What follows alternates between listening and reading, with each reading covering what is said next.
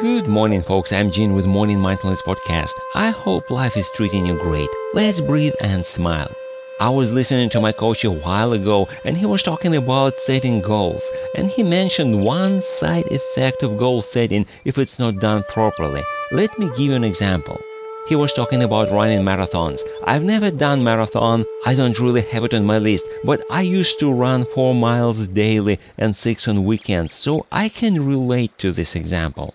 Since as a kid I was not a runner, nor was I athletic at all, it took me a while to get to 6 miles, like a year of daily training. But I got there. I set the goal, and I was practicing daily. So I think it was a good goal and, listen carefully, a good work ethic. Now, let's say somebody comes to me and tells me that he or she wants to run a marathon. That's good, right? Well, it's 26 miles. Are you up for that? Sure.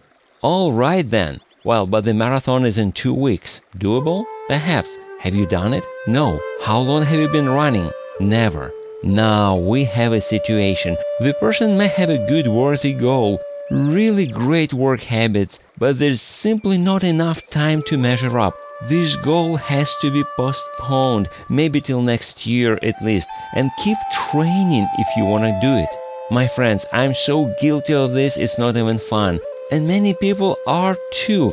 We see others who are farther along on their path, and we start comparing our results after 1 week of running with their results after a year or 2 or maybe 10 years of running. Stop doing that.